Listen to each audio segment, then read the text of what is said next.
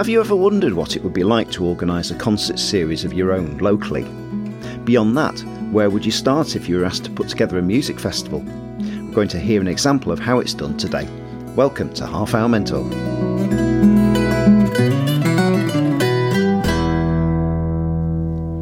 It's Ian Cleverden here, and welcome to my podcast series designed to help anyone who's looking for inspiration to develop their creative skills, whether professionally or as a hobbyist. For this series, our focus is the creative arts. I'm interviewing musicians, songwriters, authors and actors, but also speaking to some of the directing and strategic management fields of this wide-ranging industry. All of my guests have been carefully chosen, as each one of them has a very interesting backstory from which we can all learn. If you're new to the series, please follow it on whichever streaming platform you use and go back to have a listen to the rich archive of over 30 interviews and compilations. This episode is the second of a two-part interview with John Watterson. John is known for two main roles in the creative arts. He's the programme director for a number of music festivals run by a company called Harmony Voyages, but is perhaps more widely known as Fake Thackeray, the artist who keeps alive the wonderful material of the much-missed songwriter and storyteller, the late, great Jake Thackeray. However, before starting both of these artistic careers, John spent many years working as a senior manager in a laundry firm. In the previous episode, John shared with us his career journey and how he turned his love of Jake Thackeray's work into a successful performing career around the UK. In today's episode, he shares his experience and advice on how to plan a concert series or festival programme.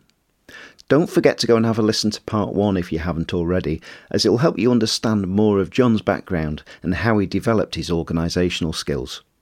This series is completely independent of sponsorship and it's ad-free, so if you'd like to sponsor the series or just throw a few virtual pennies into the bowl, please feel free to do so by donating online via the link in the show notes, and thanks in advance if you do. And so to part 2 of the interview with John. I sat down with him recently at his home in Yorkshire. Let's turn to the sort of the festival programme management side of things that you do as well, because that has almost, it seems to have taken off or taken a big part of your working life now. Yes. In terms of that. Yes, it has. So how did you get into promoting artists and working with programming festivals? Well, I think it's another happy accident. I think I spend my life stumbling from accident to accident, and maybe we all do. Maybe the whole thing is a bit less planned than we think. But it was again through contacts, through networks.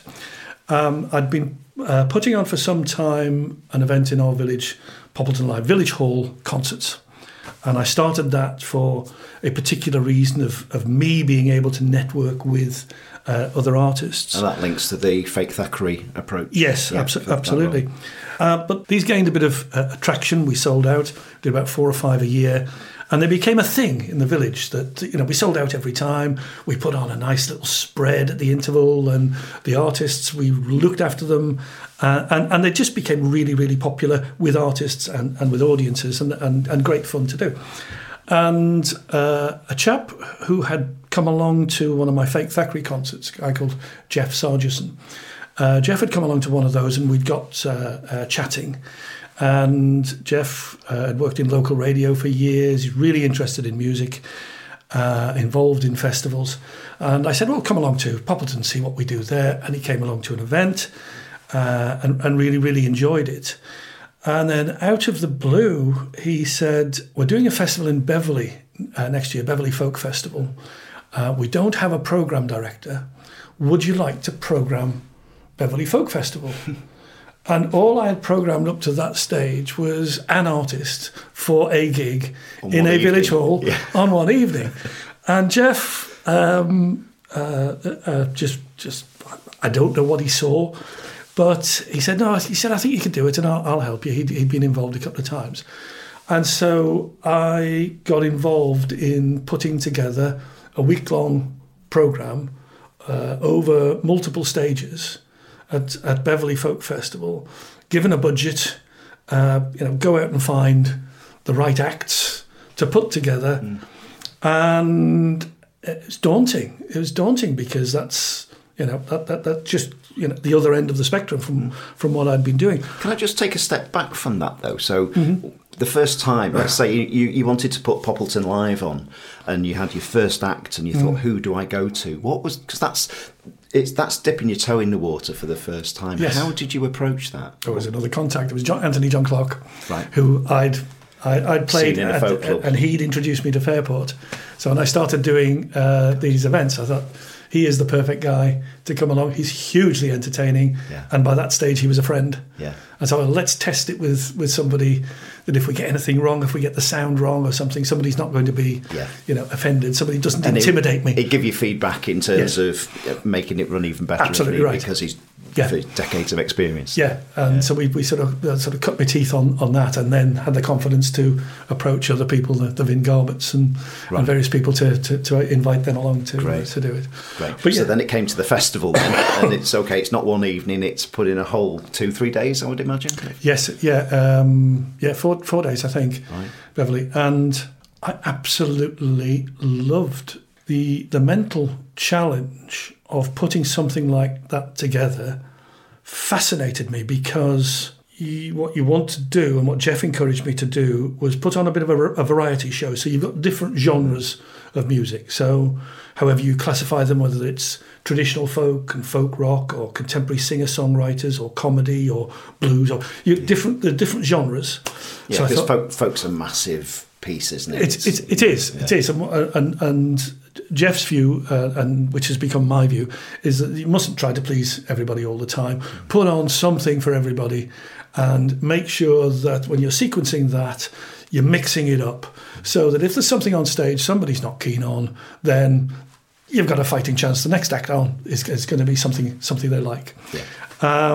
Was this different stages as well, or just on different stages, different genres of music, and the other dimensions you then want to add into that again came out of discussion with Jeff, is trying to get some sort of gender balance, because it's very male dominated, the whole folk thing. So there's no formula for that other than you just keep looking at it and saying, have I got this mix as right as I can?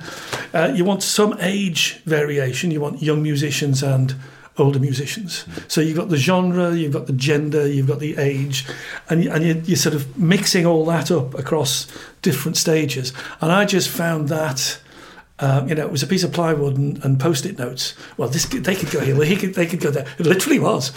So it was Post-it notes you had on the board. Yeah. They can play at 4. No, they're better off at 8 o'clock. Absolutely. Yeah. And I still use it. I still use that. And I just loved that experience. And the year after that, Jeff told me that he was programming for this newish thing, Costa del Folk. He booked me to go on it as Fake Thackeray on one of them, and I thought. And what year was this? This was 2014, the first one. Right. And I thought, this is just genius. It was starting off, there weren't that many people, it was a new startup, but a folk festival in the sun with great food and nice wine and wow, what's all the not good to bits, like about it? All the good bits, lose all the bad bits of the wellies and the rain and the burgers and stuff. Well, how can this not succeed? Well, that's going to hit a different demographic, though, isn't it? It's not people turning up to Beverley at a weekend in the rain or whatever. This is people who have to fly out and they've got the money to be able to. Absolutely, spend. Yes, yeah. But his job was to put the programme together. All the other stuff was looked after by other people in the team. Jeff, unfortunately, then a couple of years after that, recognised that he had a condition. I believe it's Alzheimer's, but it's a condition. And he said to me, "Look, I'm finding that I'm having the same conversation with artists, the same conversation within 2 minutes of having the conversation the first time, and they're saying, Jeff, you've already told me that." So he recognised in himself that he wasn't going to be able to carry on programming. And it was Jeff that then introduced me to the Costa team and said, would you mind if I put your name forward to be the programme director for Costa del Folk? So I have a lot to thank Jeff for. And who is the Costa team? Is it a sort of a holiday company? It's a small team. Harmony Voyages they're a tour operator run by husband and wife directors Andy and Angie Schofield. They are absolutely, as I say, they're a tour operator, and their thing is that they will provide you with a holiday with great entertainment. That's their specialist thing. That's their USP. Yeah, an extremely creative couple. They keep having ideas, which keeps the rest of us on our toes. It isn't it isn't a case of what we did last year. Okay, let's do something the same next year. The conversations with them are always about how do we make this better than last time for the customers, and that coming from a sort of corporate background as I'd previously been in, which had been all about how do we screw the maximum amount of profit out of this business, to be in a business where the conversations are just about the customer is joyous.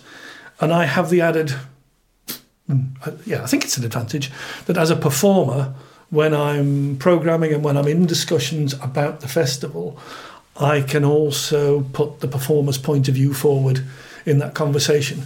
So, I will look at that primarily through, firstly, the performer's eyes and what's the experience for the performer. Right.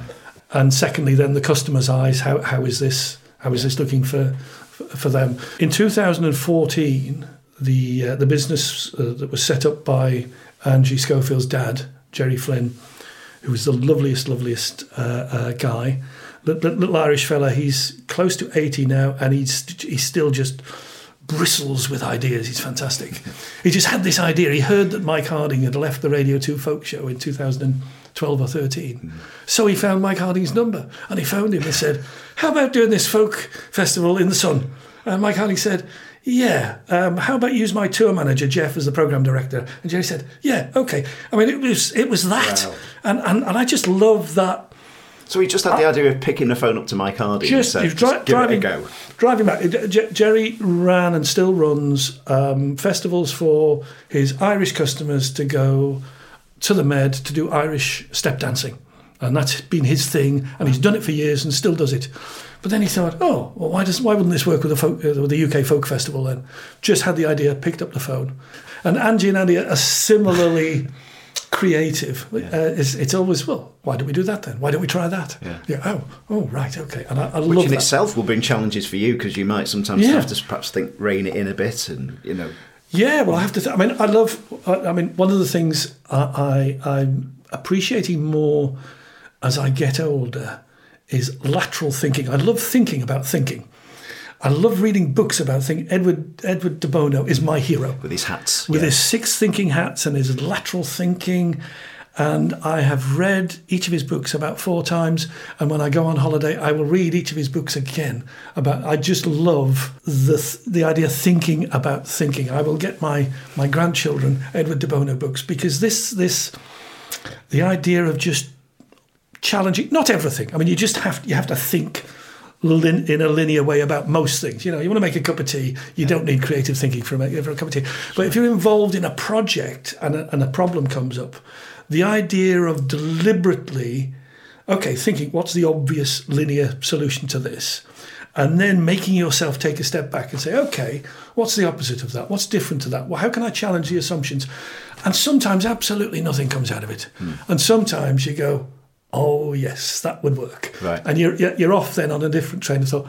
And I love that.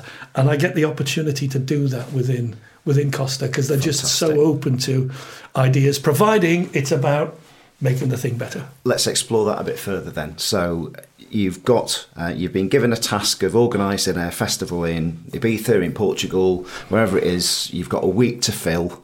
Mm-hmm. I'm hoping that some people have been so inspired by listening to what you've said about just giving it a go that they're going to go, I quite fancy doing that locally or something. So where do you start? What's point number 1 in terms of the planning of something like that? You've got a blank canvas, you've got to organise a festival, let's say in Ibiza next year.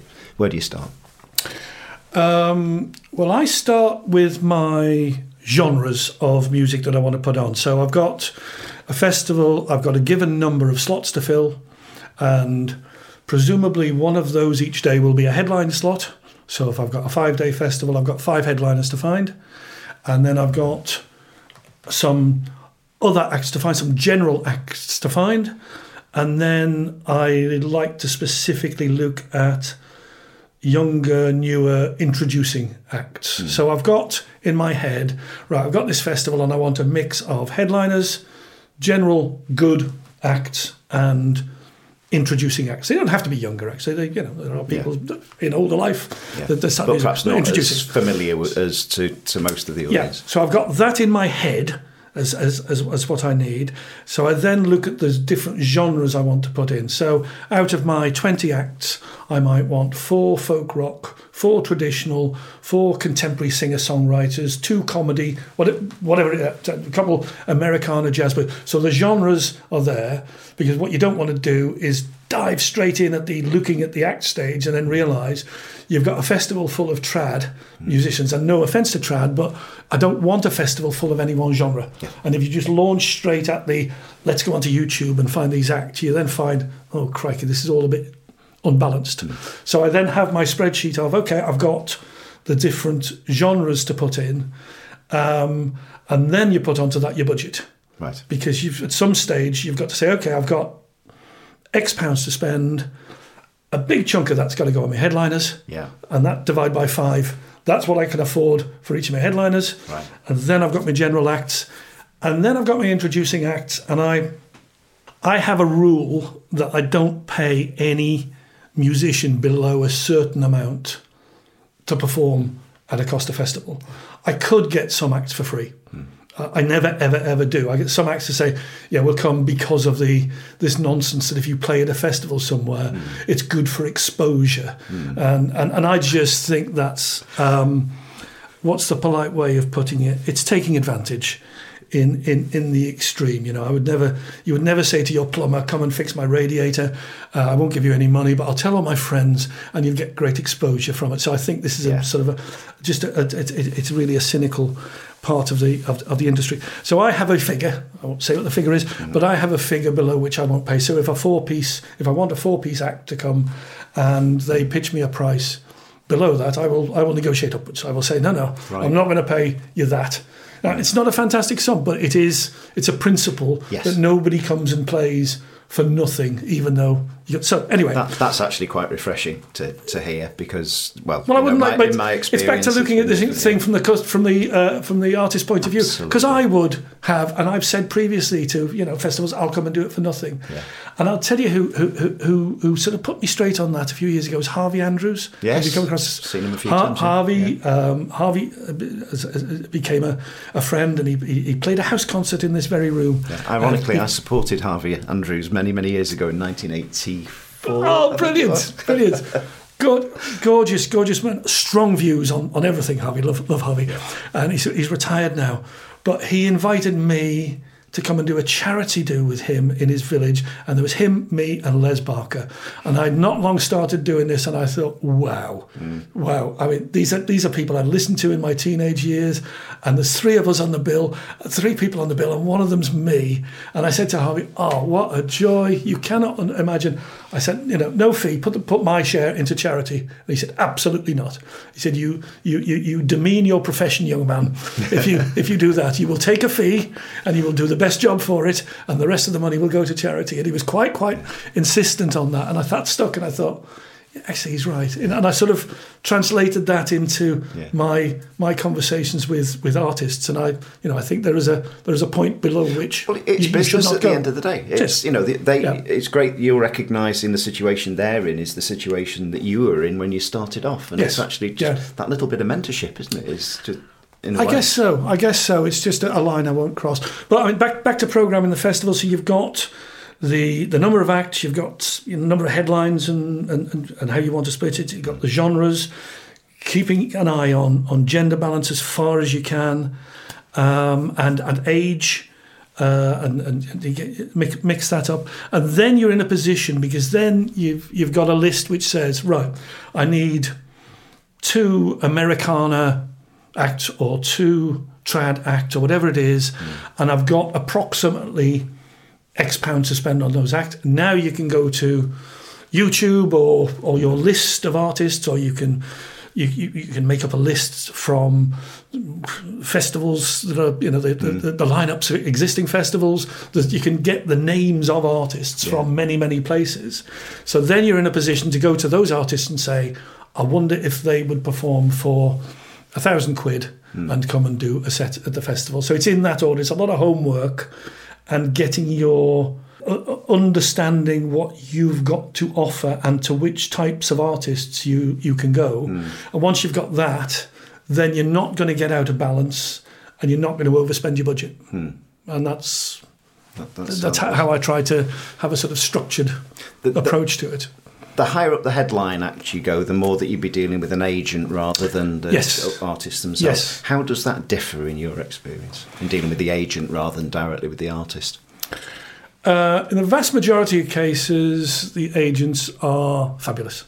And I have absolutely no issue. What they're there to do is to allow the artist to do their job, and the agent can get on and do the negotiating and stuff. At times, it's a bit of a barrier. At times, you don't get a reply, and you actually have a contact with the artist, and you're tempted to say, well, should I make the direct... I mean, I never do. If an artist got an agent, then you deal through the agent.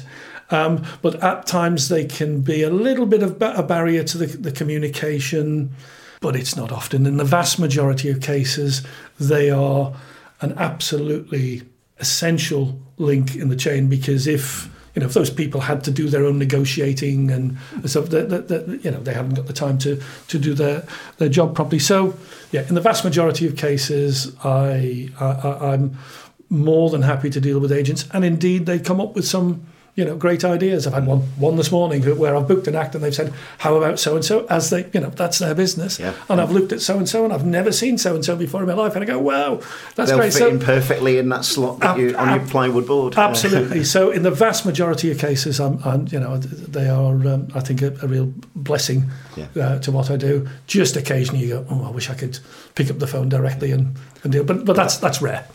And that's life. Yes. Yeah, absolutely. Yeah. There's always things like that. I can just sense, and I mean, the listeners with your tone of voice alone will realise how much you're enthused about what you do. What is the most enjoyable thing about the programming? What do you love the most about doing? The reaction at a festival to an act that nobody's ever heard of and you've put on.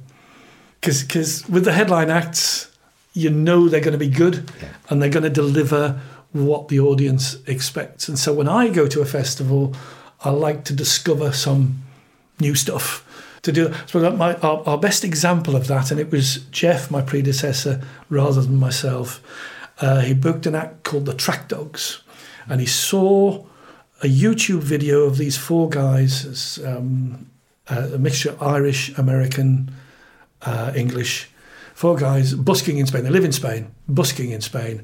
And he saw them on YouTube and he thought, they were great. And he put them on at a festival. And they went down an absolute storm. And there was such a demand that we've had them every other festival since. And they've now got tours in the UK. And this year they played at Glastonbury. And they toured with Show of Hands as well. Toured with Show of Hands as well.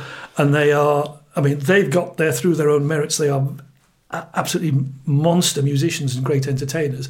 But if you can facilitate that, and this time it was Jeff, not me, but principle same. If you can facilitate that, you get somebody that was not known at all in this country, and now you look on the internet and they're touring and they're doing Glastonbury, you go, okay, we did something useful there. Yeah, absolutely. I went to the Costa Ibiza Festival earlier this year, 2023, and I was a customer of that. So that's where I first came across you, and I thought, I've got to have to speak to you. If I call one out, so from your programming point of view, and there are lots to call out here, but particularly if you narrow me down to one, Bryony Griffith and Alice Jones, who I'd never seen before and were fantastic, and so much so that I will go and see them locally. And who knows, they might even appear on a podcast at some stage. Weren't they excellent? I had never seen them before. There are, back to the issue we spoke about in a previous conversation about having a number of contacts, a relatively small number of contacts whose opinion you really, really trust. And so it is in my music contacts.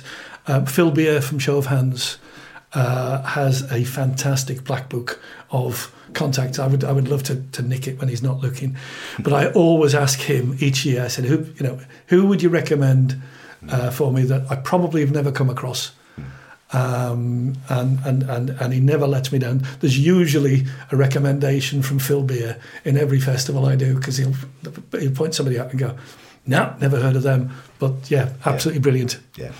What do you see as the biggest issues facing musicians at the moment, from your experience? It's earning a crust. I think it's as simple as that. I think there's very little to be made now out of recorded music. The generation that would buy CDs is moving on. There's still one or two at folk festivals, but not many. The money that artists can earn from streaming service is pitiful. Mm-hmm. And so they are back to live performances as the only way of earning a living. And I don't know how most of them do it, particularly in folky world. There's quite a number of couples, married or couple, male, female together, both musicians, both dependent on that income.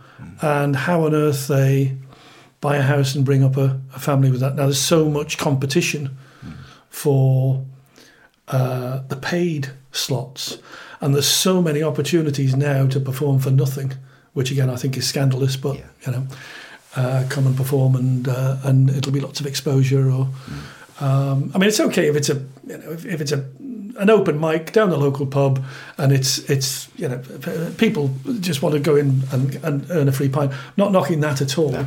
And it's a way of other musicians testing the material out in a safe environment. And singers' nights in folk clubs and all of that sort of, that's all good. But professional musicians, finding places for them perform. I think it was Phil Beer gave me a stat that 30% or more of the folk clubs that he played at pre-COVID don't exist post-COVID.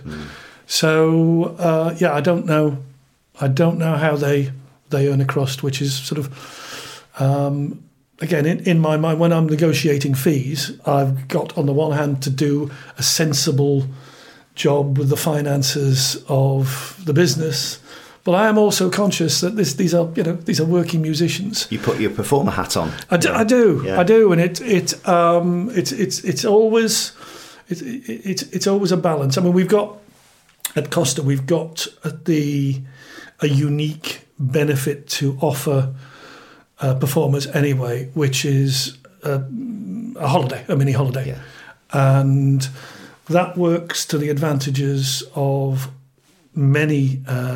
It works to the advantage of the festival, and also some of the performers, those who want to come out, spend 3 or 4 days, bring the partner, bring the kids, and they've got a little mini holiday there and a performance and a fee. That really works well. It works well from a festival point of view, because we are the only festival where performers spend 3 or 4 nights sort of overlapping with each other. Normally at a festival, you in, play and go, whereas with us, you'll find collaborations between artists from different bands who will sort of know each other or know of each other, and they'll sit in the bar and get a beer, and they'll, do you know this one? Do you know? And you get these fantastic little collaborations, which can still lead to other professional things. Absolutely, and these sort of spontaneously combust around the festival, and that's that's the other real joy, I guess. I mean, my answer to the performing joy is the reaction, a good reaction to an artist that people haven't heard. But I also, we facilitate this thing of performers being in the same place at the same time, and they often lead to little get-togethers that money couldn't buy. You can't buy a ticket to see those two performers performing together, because they won't ever do it again, or they might not do it again. It's very, very special. That's right. I'm just hoping with the guidance that you've given there, John, that we're inspiring a few listeners to think, actually, I'd love to start putting concerts on in my locality just by doing that, because what you've shared with them is your journey in doing that. And if we can do that post-COVID, try to get the numbers back up in the village hall, and who knows where it can go from that, and encourage the live musicians, live music to keep going. Thank you ever so much for your guidance. I've got one final question, which I ask all of my guests, and that is, knowing what you know now, with all of that experience that you've had both in the business world and what you've done from performing and from the programming side, what one piece of advice would you give that younger self of you? Well, drawing on the things that we've said, whether it's one piece of advice or not, I'll let you have two. I'll splurge something out and see if there's any bones to pick. Think laterally. Just learn about lateral thinking and how you can approach issues differently. Network like mad, which is using your contacts, and by use I don't mean in a negative sense, but have conversations with people whose opinion you trust. Ask for advice, and go for it. Go for it. When I was younger, I think I was fairly deferential to people who were older and senior in the organisation I worked for, and therefore I would defer and think they had a better handle on stuff than I did, and they don't. They don't. So don't be intimidated by people who pretend to know more than you. Just go for it. John Watterson, thank you very much indeed. It's been an absolute pleasure. Thank you. Well, what a masterclass that was in concert and festival programming, and I have some news to share with you of my own on that front in a moment. It's clear that John's career in business management, as we discussed in the previous episode, has definitely helped him with planning and organising a successful festival programme. I particularly liked his approach to lesser-known artists, ensuring that they receive a reasonable fee. After all, live performance is a significant part of a professional musician's income these days. And so to my news. As mentioned in the interview, I went to my first Costa Festival in Ibiza earlier this year. If we go back to pre-pandemic times, I was a sound engineer for a concert series in Wigan for several years. The promoter I worked with at the time sadly passed away suddenly, and the regular audience said to me and the other helpers, "You are going to keep those concerts going, aren't you?" We did so by the seat of our pants, learning as we went along, with great support, I have to say, from several of the agents that worked on behalf of the artists. The pandemic, though, and issues with finding suitable venues sadly put an end to that series. However, some of the artists I'd done sound for were playing at the Ibiza Festival, and it was lovely to catch up with them. Coupling this with the advice that John gave in the interview, I've been inspired to start up a new concert series in my locality. Called Corona Sessions, it will be a series of monthly concerts featuring national and international touring artists in the folk, roots and acoustic genres, based where I live in West Lancashire, England.